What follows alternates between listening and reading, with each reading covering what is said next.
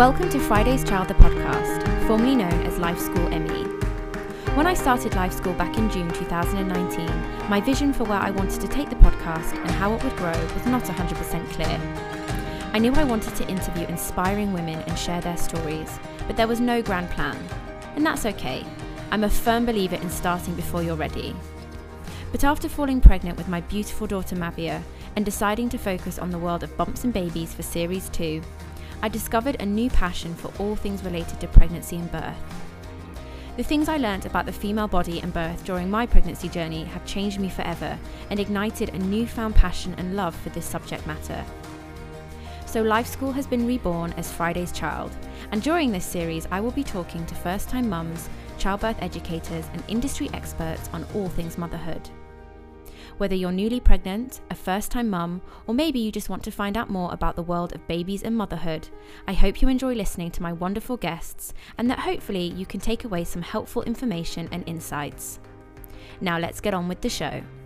This episode is being released on World Sleep Day, and my guest today couldn't be more perfect to mark such an occasion. My guest today is Hayley Buckhamseen, aka The Gentle Mama. Hayley is a baby sleep specialist and a woman on a mission to empower parents and help us nurture our intuition. What I thought was going to be a lovely chat just about sleep turned out to be so much more. So without further ado, here's my conversation with Hayley, aka The Gentle Mama. Hayley, welcome to the podcast. Thank you for inviting me on. Thank you so much for joining me this evening. Listener discretion, my little girl is asleep and I am home alone, so hopefully she will stay asleep. She better. I'm talking to a sleep expert, so I hope she does me proud tonight and stays asleep. Do you know what? Actually, speaking to this sleep expert, it's not about staying asleep. You know, if they have to wake up, that's okay. It's normal. Well, she only went down about half an hour ago, so hopefully she'll be fine. So Hayley, most people will know you via your Instagram, The Gentle Mama. So can you tell me a little bit about your background, what brought you to Dubai, and how you kind of got into the world of working with babies and parents and helping with sleep? Yeah. So Dubai, so I used to work in media and advertising back in London. I was living that kind of fast-paced, busy lifestyle, member of a private members club and shopping at Selfridges at lunchtime and, you know, going to the gym after work and all these busy London things. And then my husband was offered a job in Dubai and we thought, yeah, 1 year in Dubai, we'll save some money. And we hopped on a plane and it took us a year just to decorate the house that we were living in. So there was no way we were going to be leaving after that. We'd finally got our house ready and we were sorted and settled in Dubai, and we'd had a baby by that point. And we loved being in Dubai. So that was kind of how that happened. But while we were here, yes, we had our first baby, who's now 6.5, and she is relatively high needs in terms of sleep. And we had a bit of a challenge, or I had a challenge with her sleep because of the expectations of society. But I didn't realize that at the time. I thought that she was a problem child, that her sleep was broken and I needed to get it fixed and all these things that sleep trainers will sell you. So eventually I got to the point, you know, there's a stage around 8. For us it was 8 months, but it can be between 7 to 11 months typically, where babies go through a phase of biphasic sleep, which means that they will wake up in the middle of the night and be wide awake and ready for a party. And when we got to that stage in her sleep development, I was certain that I had broken her somehow and that I was failing as a mother. And so I hired a so-called gentle sleep trainer. And I spoke to her beforehand and she said, oh, all crying is supported and it's all gentle and all these words that you want to hear as a parent. So I thought, great, I'm sorted. What I didn't realize was that they use these words to sell it to you, but they're all the same. They're all selling sleep training, which is going against parental intuition. So I was nervous to get started, but excited and then she told me that she was only going to send me day one of the plan, and then on day two she'll send me the next day, and then she'll keep sending me drip feeding this plan. And it soon became clear, we got to about day three, it soon became clear that she was using gradual withdrawal sleep training. And that is not a gentle, emotionally supported thing to do. So when I realized that was what was happening, I spoke to my husband. I said, this doesn't feel right. She wants us to leave our baby to cry for 20 minutes at a time. It doesn't feel right. And he said, no, I don't feel comfortable either. So this is also known as controlled crying. Is that right? Yeah, it's similar to controlled crying. There's so many different, there are hundreds of different words that they'll use to label sleep training. But yeah, I mean, controlled crying is in, out, whereas this one was moving yourself slightly further away each time. And it just didn't feel right. So I posted on a parenting group, a gentle parenting group, and I said, this doesn't feel right. I feel like this isn't gentle, but they say on the website that it's gentle sleep training. I don't understand what's happening. And the barrage of messages that I got saying, if it doesn't feel right, stop, definitely stop. And then saying sleep training is never gentle, no matter what phrases they put in front of it or how they try and package it up, it is not gentle. And I thought, yeah, it's right. And I read them to my husband, and he said, go and get her and bring her into our bed now. And I ran through and I grabbed her, and by that point I was crying, and I was so relieved to kind of break through that barrier of, oh, I need to listen to what other people are telling me, to know what I was feeling was right all along. I should have just been listening to myself. So then I started researching parenting, attachment parenting, gentle sleep support, what the options are, what actually baby sleep should look like biologically. And I became really passionate about it because I realized that this was a huge gaping hole in the parenting journey, that so many parents have been hoodwinked and actually then negatively impacted, and their whole parenting journey is affected by what's being sold to them, and it's being sold to them falsely. So it really frustrated me. It got me upset, and I kind of, the fire was started in me at that. And whilst I had come over to Dubai as a stay-at-home mum with no plans to work, I was just going to focus on my children. I then got to the point where I couldn't sleep at night because I was so stressed about the fact that I wasn't taking any action over this situation that I was aware of, that so many parents are struggling with. So I certified as an infant sleep educator. I had already started the Gentle Mama as a blog, just to chat to, just a vent about my own experiences and to share things with the world. And then I turned the Gentle Mama into a sleep coaching business, but a truly gentle sleep coaching business with absolutely no sleep training at all. And it just went really quickly. It got to the point within, I think, 3 months that I was having to turn away business because I was so busy. Wow. There are so many people out there looking for what I'm doing. And there's so much demand, and I couldn't keep up with it. So now I have created an online sleep course, because then as many people as need to can access that, because I felt like I couldn't stretch myself further, because I am still a stay-at-home full-time mum whilst running the Gentle Mama. And that's where I'm at. That is amazing. And you mentioned before around the 8-month mark. What was that you said that the babies go through? Because my daughter is 8 months today, and okay. We had a night the other night. She's consistently been a pretty good sleeper, touch wood. And we had a night the other night where she went to bed, and an hour later she was wide awake. giggling. If I tried to then put her back to sleep, she was screaming.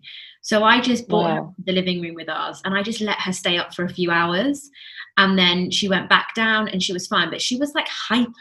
And I'm like, did we give her sugar by mistake? Like, what is this? It was like she was super, super hyper. But that was just one night. So what was that Interesting. you touched on? Yeah, I mean, it sounds like for your daughter, it sounds probably more like she treated that as a nap.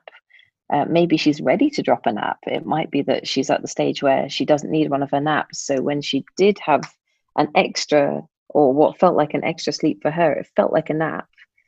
And she's wide awake again because she didn't have enough sleep pressure to get into deep sleep for a longer sleep.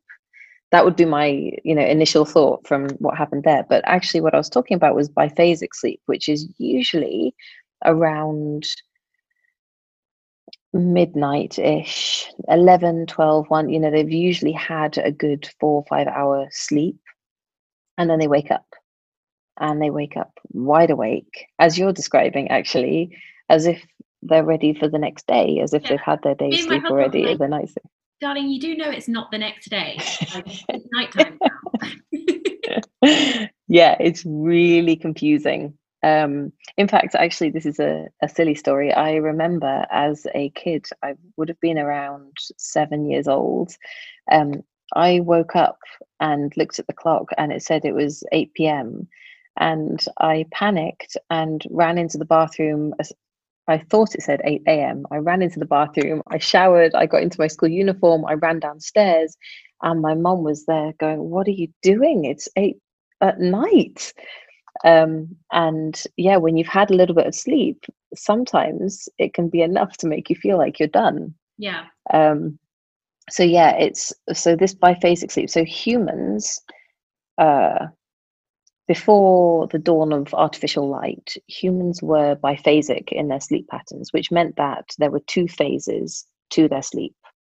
We would go to sleep at just a little while, maybe an hour or so after sunset, and we would sleep for a block of 4 or 5 hours, and then we would wake up for a couple of hours, and then we would go back to sleep for another 4 or 5 hours, and then we'd wake up around sunrise. And that was normal human behavior. And actually, studies have shown that if you remove artificial light from humans now, we will gradually go back to the same behavior. So, babies naturally, our hardwiring doesn't change like that with just 200 years of artificial light or whatever it might be. So, babies are hardwired to start to do that. And we have to gently support them to fit in with our lifestyle. And yeah, it's not ideal, but this is the way humans all sleep now. So we support them. The ideal way is to make it feel as boring as possible, settled, keep the room dim, dark. However it is when you're usually asleep, try and keep the room like that and keep it quiet and use a key phrase. If your phrase might be something like, "It's sleep time now," no, it's still bedtime. It's time to sleep. It's nighttime. Something like that, one phrase. And making it boring, still responding, never ever withdrawing eye contact. That's very, very disturbing for a child. Never removing your presence. You can be beside them, you can sit beside them on the floor or lie beside them, making sure that you stay awake, but making them feel reassured and secure, but also making it boring so that they go back to sleep again. And it usually passes within a couple of weeks. Yeah, I didn't really look into sleep training or anything really to do with baby sleep before I had my daughter. I was so focused on the birth. Like a lot of first-time mums, I couldn't really see past that point. All I knew was the narrative of, you're probably not going to sleep for a few years. Like, that's what we're told. Yeah. So I was sort of really ready to not sleep. And I was really not looking forward to that bit. I was really nervous. But I also felt, instinctively that I just didn't want to leave her. I'd heard of these sort of like cry it out methods and all that sort of thing. And I just felt like, I just knew that wasn't for me. There is no way I was going to be able to do that. And for me, that just didn't feel natural. And we've just never left her to cry. I think there's been 2 occasions where I've had to say to my husband, you need to take over because I can't push her anymore. Like I'm so tired. Luckily that's only happened on a few occasions, but I've never just been able to let her cry it out, because I genuinely believe she's still so little. She's trying to tell me something isn't right. You know, is it the temperature? Is she still hungry? Like, for me, I just feel like she can't manipulate me yet. I know as they get older, they can. But I feel like when they're at least under a year, I just don't feel like they have that power. Yeah, they're actually, so it's the prefrontal cortex that is needed for all of these things, for manipulation, for self-soothing, for comforting themselves back to sleep, etc. The prefrontal cortex isn't fully developed until humans are around 25 years old. There is no way that a baby has reasoning, logic, rational thought. And as you were saying, they don't have the ability to change the temperature of the room, or to take a sip of water, or to pop to the bathroom, or do any of those things. Yes, they can use their nappy, but it'll still wake them up, and they don't have literally the neurological development or capability to sort things out for themselves. They can't settle themselves back into sleep because that's not naturally how they're developed at this age. And things like cry it out, the studies have shown that it doesn't in any way improve a baby's sleep. It improves the parental perceptions of how the baby is sleeping. And parents all over the world are raving about cry it out and other sleep training methods, saying, yeah, my baby sleeps so amazingly now. But actually, the baby is not sleeping any better. The baby is waking exactly the same number of times. Studies have shown 0 change in how many times they're waking up.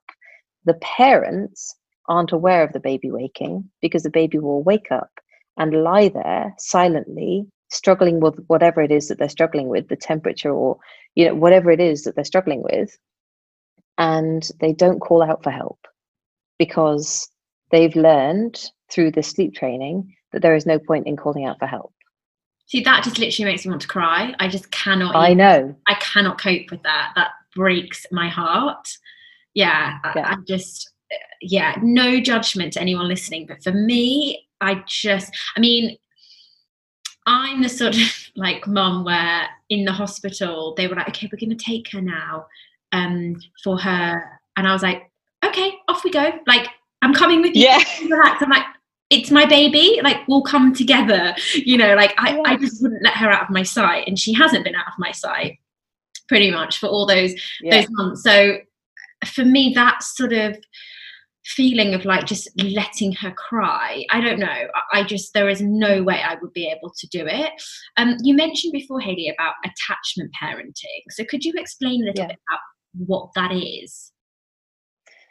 So attachment parenting, I actually vehemently believe should be called parenting, and anything else that deviates from it should be given a different label, because attachment parenting is what parents have done for millennia. And outside of weird countries, that's Western educated, industrialized, rich and developed countries, outside of those countries, it's still what's happening. It is attachment parenting.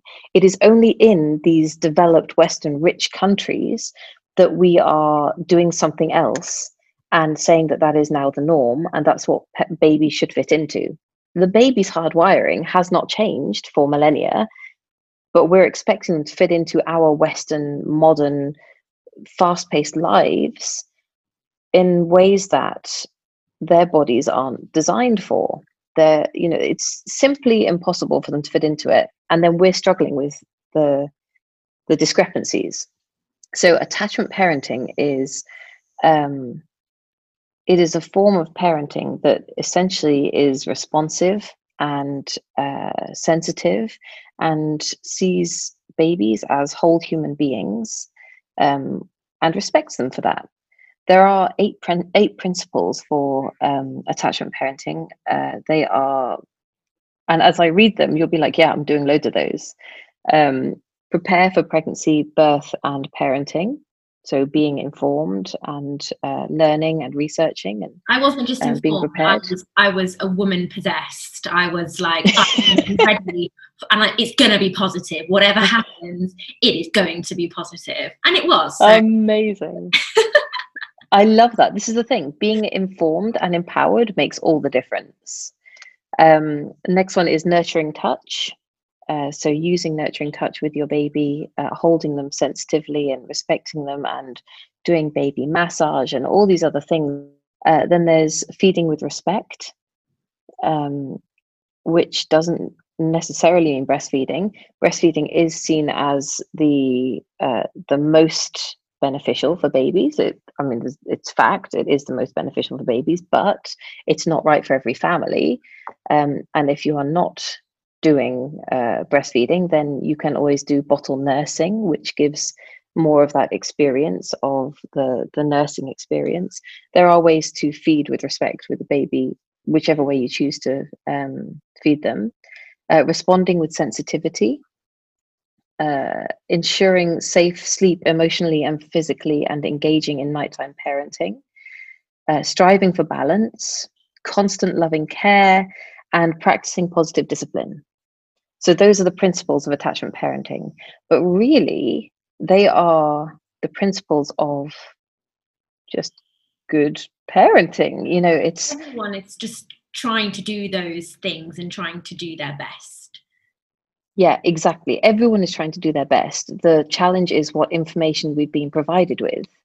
And if you're provided with information that says, oh, at nighttime, your baby should sleep from 8 p.m. until 8 a.m. and should not be fed from 12 weeks old, all of these things, then you're going to try your best, but you're going to try your best with that information.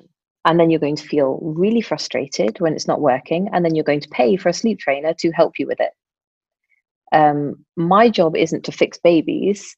My job is to shift expectations, support parents in education around baby sleep so that they start to understand what is normal and what is not, and to help parents to foster healthy relationships with sleep for the whole family, which is a completely different thing. It's not about, I'm not trying to sell a method here. I'm trying to undo the harm that has been caused over since the 1920s, I think it is, when behaviorism was introduced, which is the form of, or it's a scientific theory that suggests that we should just fix the surface level behavior that babies are showing. And sure, sleep training fixes the surface level behavior, but it does not get to the root cause of what's happening. So mine is all about developmental, which is a different approach. And it's all about what is biologically normal. What should baby sleep look like? And so it's a whole different conversation. Yeah. But I think so many parents are missing that conversation and then feeling like they're failing because they're trying to meet up to standards that human babies are not designed for. And every baby is different, right? So it's layered. It's like, yes, what's normal? And then what's your baby like? What are your circumstances? What is your family life like? And there's so many factors, isn't there, involved? And whenever I love researching, I love getting educated on these topics, but sometimes the amount of information that's out there, it can be a bit of a double-edged sword because there's so many things that sort of contradict themselves. And then I found whenever I've gone down a road where maybe a friend said, well, this really worked with my baby, try that. And my instinct is going, I don't think so. And then I try it. And then I get so frustrated with myself because I'm like, why am I doing this? I know it doesn't feel right. That may be right for their baby, but it doesn't feel right for mine. So it can just feel like a minefield. You can just feel so overwhelmed with it. And whenever I've then taken a step back and gone, and my husband is always really good at this because he doesn't read anything. He's just like, let's just chill, just bring it in here. Or he's very good at just saying like, just relax. And I'm like, yeah, but the book said this, or so-and-so said this. Like, forget it, So it's such a sort of complicated thing because every family is different and we all have our own sort of cultural influences as well. And and then there's that just narrative as well of like, is your baby sleeping through the night yet? I mean, that is probably one of the number one questions you get asked when you have a baby. And we are obsessed with it. We're like obsessed with how much our babies are sleeping. And I don't know if anyone is like ever really honest when they answer that question. No, actually, there's various ways that people lie about it. Some people are lying about it because they feel like they're not meeting up to the standards and they're worried that other people will judge them because their baby isn't, or they'll start saying something about their baby being a problem sleeper, or they're worried that somebody might start giving them advice and they don't want that advice, so they just say yes, my baby's sleeping through the night. And then other people who are there start going, oh my god, their baby's sleeping through the night, mine should be too. And then they all start to kind of bundle into this, and actually they're probably all going home and stressing about the fact that their babies aren't sleeping through the night. And the reality is they're not, because even adults don't sleep through the night. All humans wake up at night. It's just that babies need help to get back to sleep. And yes, it's not convenient for us, but who said that having a baby is supposed to be convenient? Babies don't switch off at night. It's something that really baffles me, because it's almost like we have these babies and we expect them to be the same every single day. And then we're really shocked when one day they sleep better than others, one day they feed better than others, when they're just human. Some days I have a really big appetite. Other days I don't feel so great. Some nights I sleep really well. Other nights I can't get to sleep. I don't understand why we expect babies to sort of be these little robots that just do the same every single day. And do we ever one of the reasons they sleep a full 12 hours? I mean, I think my little girl's done that a handful of times, but it's very normal for her to wake up after a few hours. Now she can put her dummy back in herself, so that's good. That's helped a little bit. Sometimes she has a little cry, we go in. She's still in our room. We haven't moved her out of our room yet. So but then to me, I'm like, well, is that sleeping through? Because she's not physically getting up all the time, but then some nights she does. So no night is the same in my house, I would say. Yeah, and that is the same whether you are a single person living on your own or you're a family of 8 kids. No night is the same, but we're expecting, as you said, our babies to somehow be robots who fit in and are perfect every single night. And if they're not, they're broken and we need to pay someone to fix it, or we need to read a book or get advice from someone. It's all so messed up. It's all so confused, and it's all society's expectations are just broken when it comes to parenthood in so many ways, but sleep is one of the biggest. And until we shift the expectations, nothing's going to change. So if someone was coming to you, Hayley, what's the process like? What does gentle sleep coaching involve? So, well, firstly, I should probably say that I'm not actually taking any clients at the moment because I'm focused on launching my online course, Happy Healthy Sleep. But when I do take clients, I know that sleep trainers will say, oh, it's not a one size fits all. It's I'll send you a program that is tailored for you. But actually they have pretty much a copy paste thing that they choose which sleep training program and they copy paste it to each person. Mine is very, very much tailored. It's 3 hours of writing up after a consultation. And the consultation itself is 2 hours long, and it's 2 hours of talking through holistic view of the family life. We're not just looking at the sleep in isolation. We are looking at the diet, the exposure to screen time, the stresses, the changes that are happening for the baby, the changes that are happening in the whole family, anything that might be going on for a parent, for example. The mental health of the parents is often a big factor as well. Is there an energy in the house that, is people struggling at home? And is that transferring onto your baby? Now, that's not something to be ashamed of at all. Babies are fantastic energy barometers. They're going to sense whatever's going on in your family home. But getting help for yourself is really important. And, everything that I do is about a holistic picture, and then talking that through with the family, going through the steps of how we can improve things without any form of sleep training. So we're looking at the root cause of any issues, if there are any issues, and education where there aren't issues, but society has deemed it as an issue. And then, it's the important thing to note is that a lot of parents, because we are still living these fast-paced lives, whether the baby is sleeping normally or not, we are still struggling to keep up. In many cultures, the mums slow down and they take months with their baby, years with their baby. They sleep beside their baby and they get the best, breastfeeding and bed sharing. Yes, there are safety issues, and that's a whole different conversation. Yeah. But that is the best way to get the most sleep as a mother. But yes, of course, safety first, and you do need to know the guidelines to do it safely. But all of that stuff has been kind of lost from society, and we end up with families who are exhausted and looking for fixes and putting all the blame on the baby because the baby's sleep is what's making them exhausted. But in reality, what they need is support around that so that the baby can sleep normally.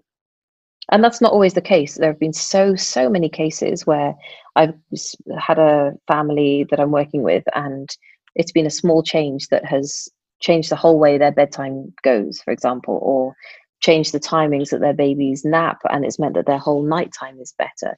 There are fixes, there are sleep hygiene, and there are best practices, and there's sleep latency, and all these things that we can work on to improve the sleep. But then there's also, how do we support a parent when the baby sleep is actually normal? Because the parents still need that rest. So it's a holistic picture, and I'm not putting all the burden for change on a baby, because why should the baby carry that burden? Yeah, and it's always evolving as well. I think for the first 6 months, I found it really fascinating, and I've also found it sort of quite overwhelming at times, because you just sort of find a rhythm, and then it's yes, and then you're weaning, and there's all these things sort of. You go from, the newborn days where they do just sleep, they sleep a lot and you're feeding and changing, but they do sleep a lot, to then you're getting in a little bit more of and I have a gentle routine. I'm not sort of like obsessed with my routine, but I want to make sure she gets her naps, because that helps her sleep in the evening. But I feel like once you get past that sort of 6 months, it does start to even out a little bit. And, now she's having 2 good naps a day, and it's really helped with her evening sleep. She doesn't nap so well in the day. I can always see a difference in the evening sleep usually. But for those first 6 months, and is that the time you find people usually come to you? Is it in those first 6 months, or is it a bit of a mixture?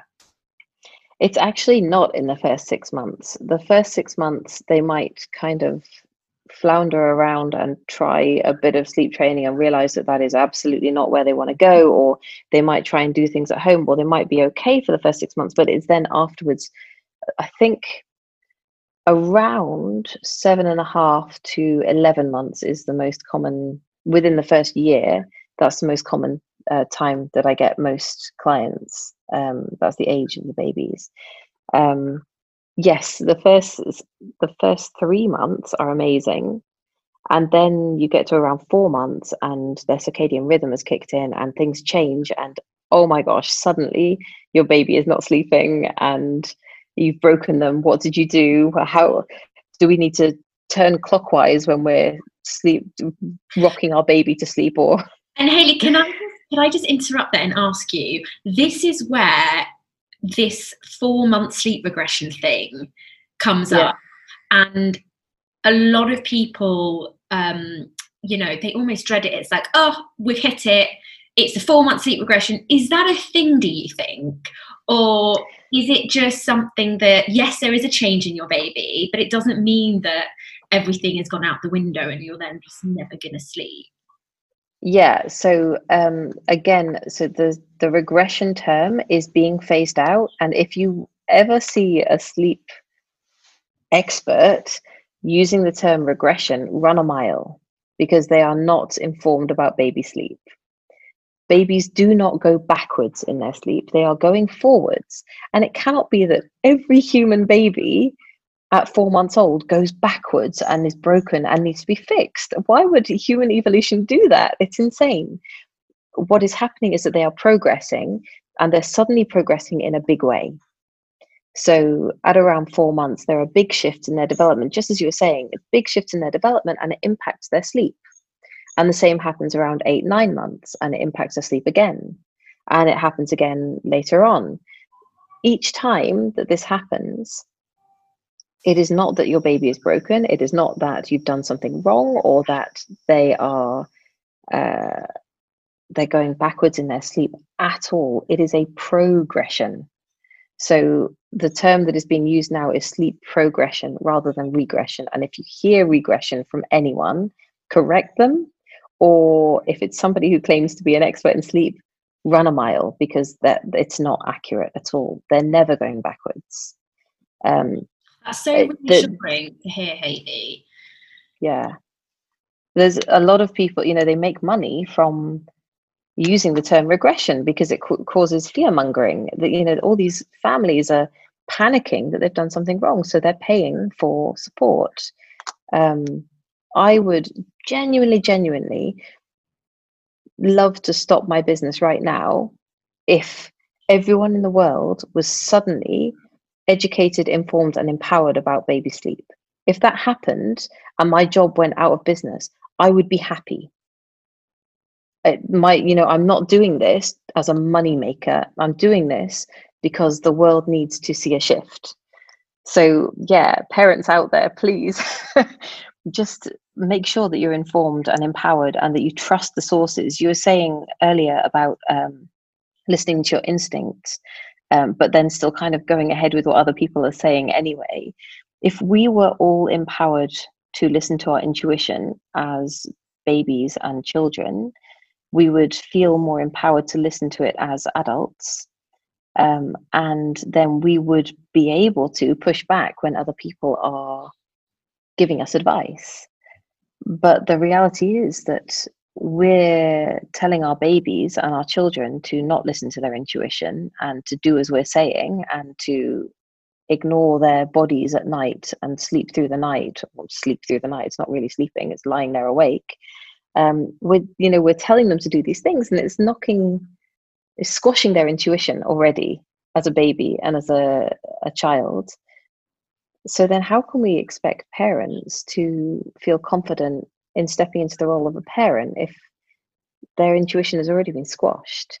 And then you will have experienced that as well in pregnancy and in birth, where people are trying to knock your intuition left, right, and center. Doctors are trying to intervene unnecessarily and putting in processes that don't need to be there, and membrane sweeps when you're 38 weeks and all these crazy things. It's all going against your intuition and taking the power away from you as a mother. And yeah, it has a huge impact on how we cope as parents. We'll be right back after this short break. I want to take a moment to tell you all about Dubai's first and only baby spa, Labella Baby Spa. Labella Baby Spa is located in the heart of Dubai Healthcare City, and their amazing team are all qualified and certified paediatric nurses. The spa itself is absolutely beautiful and full of gorgeous little details. Mavia and I were lucky enough to experience the Labella treatment for ourselves recently, and I just fell in love with the energy of the place. The spa has 4 rooms and caters to babies ages 1 month to 1 year. The Labella team provide everything from swim diapers, baby wipes, lotion, Pampers, towels, and unlimited tea and coffee for us mamas.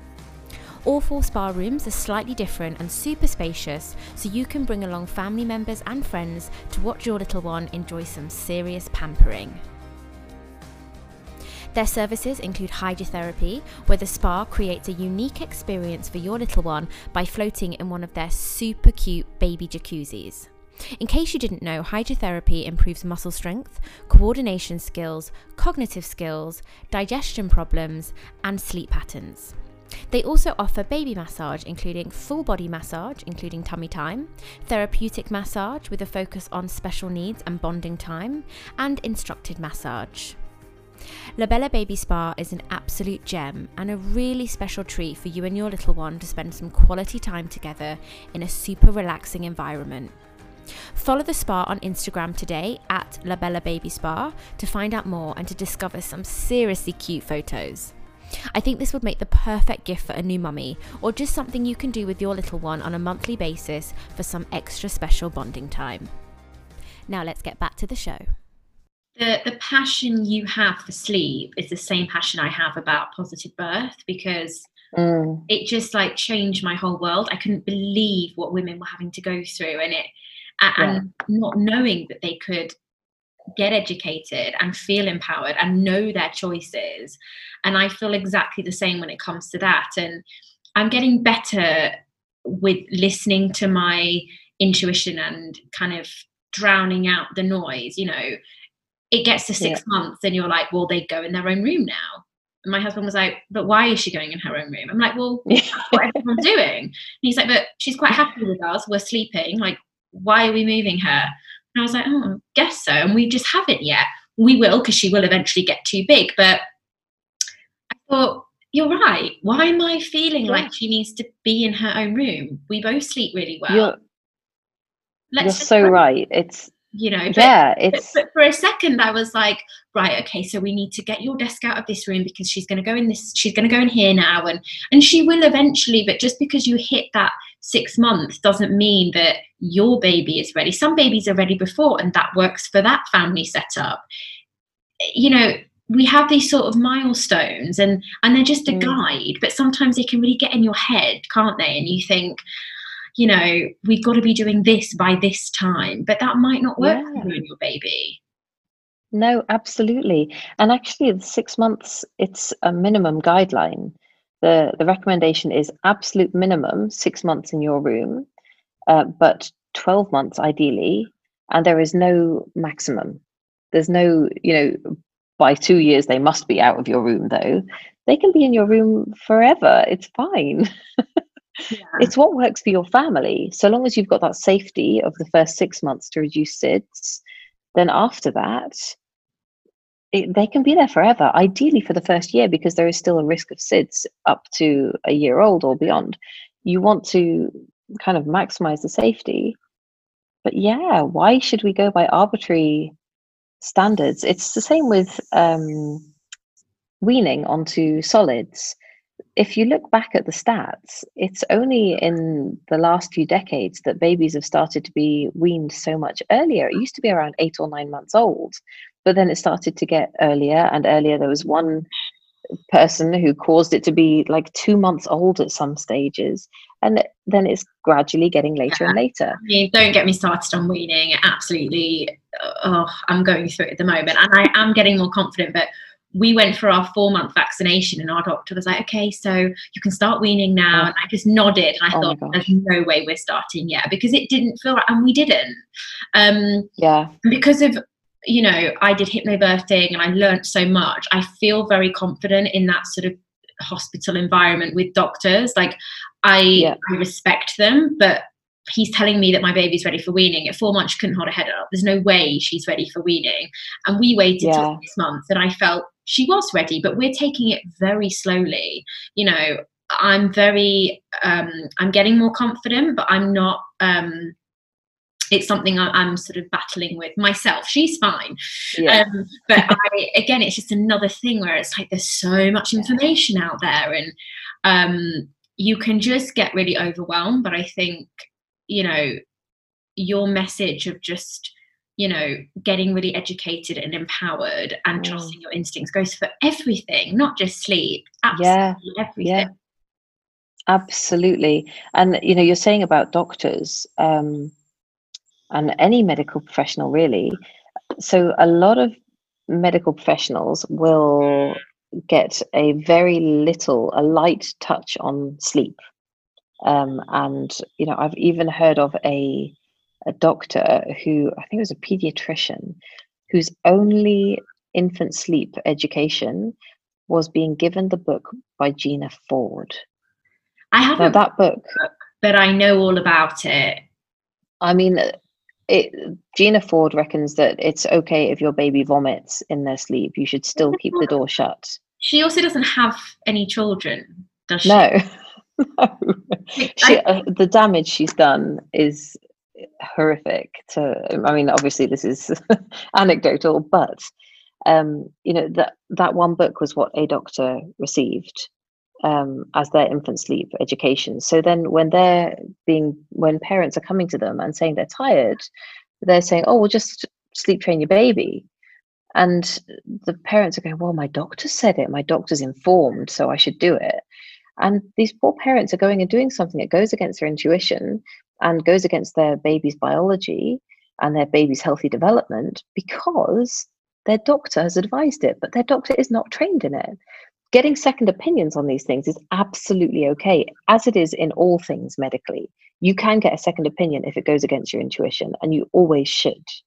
And don't feel bad about it. It's really important. Oh, I know all about that book, and it just makes me so sad. Yeah.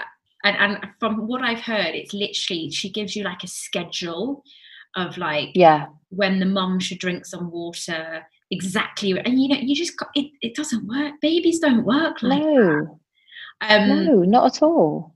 And I haven't read it myself, so and I don't mean to be cruel then when I say she doesn't have her own children, but I just think, like you said, just if it doesn't feel right, get another opinion. There's nothing wrong with seeking more information and do your own research. Yes, what feels right for one person is different to what feels right for another. Exactly. And Hayley, what would be some of your top pieces of advice for anyone listening that is in the 4th trimester right now? Because this whole series is sort of themed around that first year, particularly, new mums, that 4th trimester. So what would be some of your top tips? My number one tip is to be informed from sources that feel right to you. If you're listening to me speak right now, for example, and you're going, yeah, actually, I get that, and that resonates with me, then look at what I'm doing and look at the sources that I'm using and become informed in that direction. If you hear someone else speaking and that kind of resonates for you, then go that way as well, or go that way instead. But if something doesn't feel right, that alarm bell needs to be listened to. Even if you're sitting there going, oh, but everyone else is doing it, but this is normal, right? No, if it doesn't feel right to you, that is there for a reason. That alarm bell is really, really important. And actually, we should be role modeling to our children how to listen to our own intuition, because that will set them up in good stead for their future. So yeah, always listen to your intuition. And sometimes it's hard to know what is your intuition. So just kind of trusting that gnawing feeling that you get when somebody gives you some advice, that's really, really important. And then apart from that, listen to your baby, respond to your baby, treat your baby with respect as a whole human being. Babies are born whole human beings with stronger emotions than us, and they can't self-regulate. They need to co-regulate. So respond to your baby and get support if you need it. Ask for help, get a plan in place, buy my course because there's loads of useful stuff in there to help you in that 4th trimester with listening to your intuition and building your confidence in your own voice and all the information that you need. get that, get that, all of that information that you need together, and build your own confidence rather than always looking to what other people are doing and comparison is not our friend. No, comparison is the biggest thief of joy. And I think you've touched on something so important there, because I put so much energy into my birth, and I'm so glad I did, but I should have put energy into my postpartum plan as well. Because as soon as nobody talks about it. Well, I got home with my baby, and then the millions of questions started, and I'm morning at 4 a.m. and I'm just, totally overwhelmed and confused. And I wish I'd put a bit more energy into that and getting educated around sleep. What can I really expect, other than just going, well, I'm just not going to sleep, right? That's the deal when you have a baby. And actually it's not. And it wasn't actually, I would say, that's not been the hardest thing for me. Obviously everyone's different. I actually sleep well. Like, I actually don't need, people are always saying to me, like, do you wish you had some, like, just a day where you could just sleep? I'm like, but I'm not tired. That's not what I need in my life right now. I'd love a holiday, yes, but I'm not sleep deprived. So I just wish I'd done that. I wish I'd got one of your courses and just got myself a little bit prepared, because I think I would have then avoided a lot of the sort of uncertainty I had going on in my head, and that sort of questioning myself, that like, well, I feel that this is right, but is it safe? Is that okay? Are you allowed to do that with a baby? All that sort of stuff that goes on in those early days. So for anyone listening, put some energy into your postpartum plan. I know it feels like so far away, or even if you're in the thick of it now, it's never too late, is it? To get something in not at all. I mean, I've designed this course specifically with the 4th trimester, the first year, but also with pregnancy in mind. You can start this course when you're pregnant and get all the science and the understanding and the groundings and that foundation that you need before your baby's even born, so that you're prepared.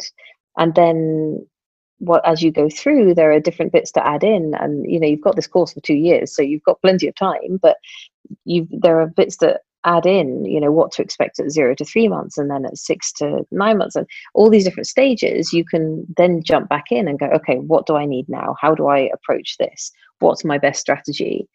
You can go through the whole journey with the course, but start it in pregnancy. And actually, if you've got the time, and if you're sitting at home on maternity leave, do it, because as you say, then you don't come home with a baby and go, oh my God, what do I do now? His life depends on me. And you will just, the proof is in the pudding. I put so much work, and people always say to me, you're so lucky you had such a wonderful birth. Yes, there is an element of luck, but I really worked for my birth.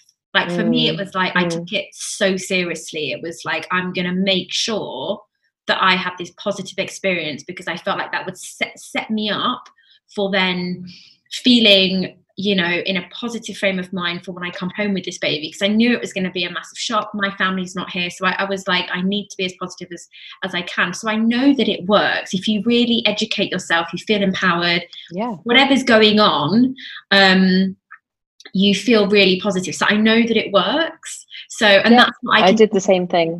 Now, just trying to put as much energy as I can into educating myself, because it never ends, just when you think, okay, well, I've mastered that bit, there's something new that you need to learn about. Absolutely. Never ever. I did the same thing, actually. I did the same course with Jasmine. I did. Isn't she just the best? Yeah, she's amazing. Jasmine and I mean, I've known her since I moved to Dubai, and I did her course, and then I did her refresher, and then I ended up working with her in a professional capacity. But I had 2 hypnobirthing babies. My second one was 5 kilos, and it was a simple, beautiful, positive, loving experience. And that was because of hypnobirthing and because I was empowered and informed. So I completely agree with you. It makes all the difference. Yeah, it does. And I'm so happy you had that experience. And Jasmine is, Yeah. I obviously I did her course and I had her on the podcast for series 2. And I just love her. I just love her kind of energy, and just, she's just so calm, and just, I just adore her. So, I'm so she's glad amazing. you're a fellow Jasmine love birthing. Okay, we're going to do a Absolutely round now. Okay, your one piece of advice for first-time mummies. Every baby and every family are unique, and you need to listen to your intuition rather than compare to others. Your top 3 essential items for first-time mums. Number 1, nap trap survival kit, which do I have time to explain what that is, or should I just not know what this is? Please explain. I mean, this is something that I kind of invented it, but I'm sure lots of mums do it. Get a box wherever you're going to be breastfeeding or doing contact naps or getting nap trapped, and put in it all the things that you are going to need to make that an actual pleasant experience for you. Because if you just sit down on the sofa and feed your baby and they fall asleep, then you're kind of stuck there. But if you sit down in a rocking chair with your iPad set up and your headphones in and a snack and a bottle of water or a book to read, whatever it is that works for you, if you've got those things to hand ready, then you can make it an actual break for you, and it can be really nice. So a nap trap survival kit is my number 1 item. Number 2 is a baby carrier. If it's for the 4th trimester, then a stretchy wrap. I swear by baby wearing. Millennia of human development has involved baby wearing because it's so important and so useful. So that would be number 2. And then number 3 is it's a no-brainer, my course. No shameless plugging in there at all, but genuinely, I think that the course would be. What's the one item you thought you would use as a first-time mum but actually didn't? And that may seem like a strange question, but I ask it because I just think we are just flooded with stuff, and we feel like we need a million things when we're having our first babies, and actually there's very little that you really need. For me, it's a whole nursery. You don't need a nursery. Why have a nursery? I mean, it's a pretty room that you've decorated in advance that your baby doesn't even sleep in for at least the first 6 months. Do it later. Focus on just having that time. And in fact, rather than decorating the nursery, spend that time being more informed. You don't need a nursery for at least 6 months unless you plan on moving into that nursery with your baby. Yeah, it's so true. And I say this to Jasmine all the time, people will buy these big ticket items but not invest in a hypnobirthing course or classes, or because they don't see it as a necessity, when actually the thousands of dirhams you spend on your nursery, you literally are not going to use it. So I totally agree. What's one thing nobody warned you about before becoming a mum?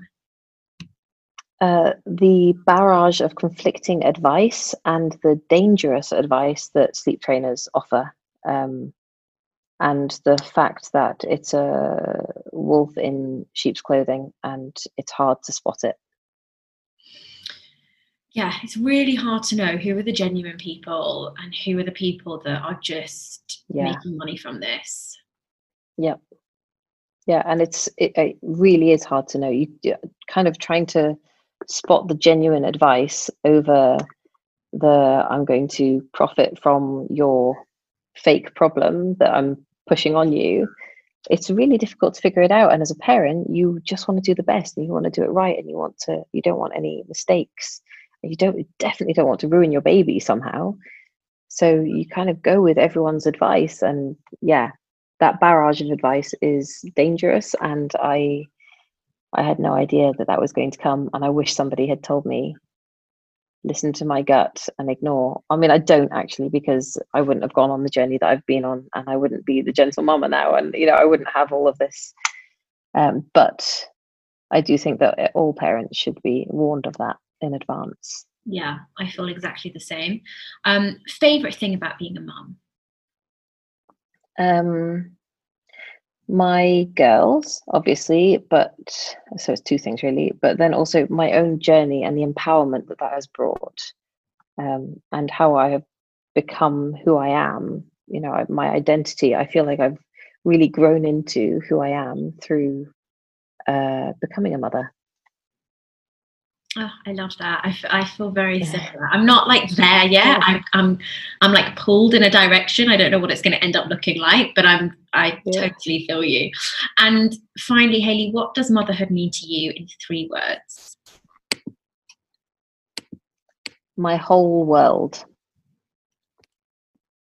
Oh, Hayley, thank you so much. I am going to put all your information in the show notes, so where people can find your course, your Instagram, everything. And thank you so much. I think it's been so powerful to hear, you know, coming into this, I thought we were just going to chat about sleep.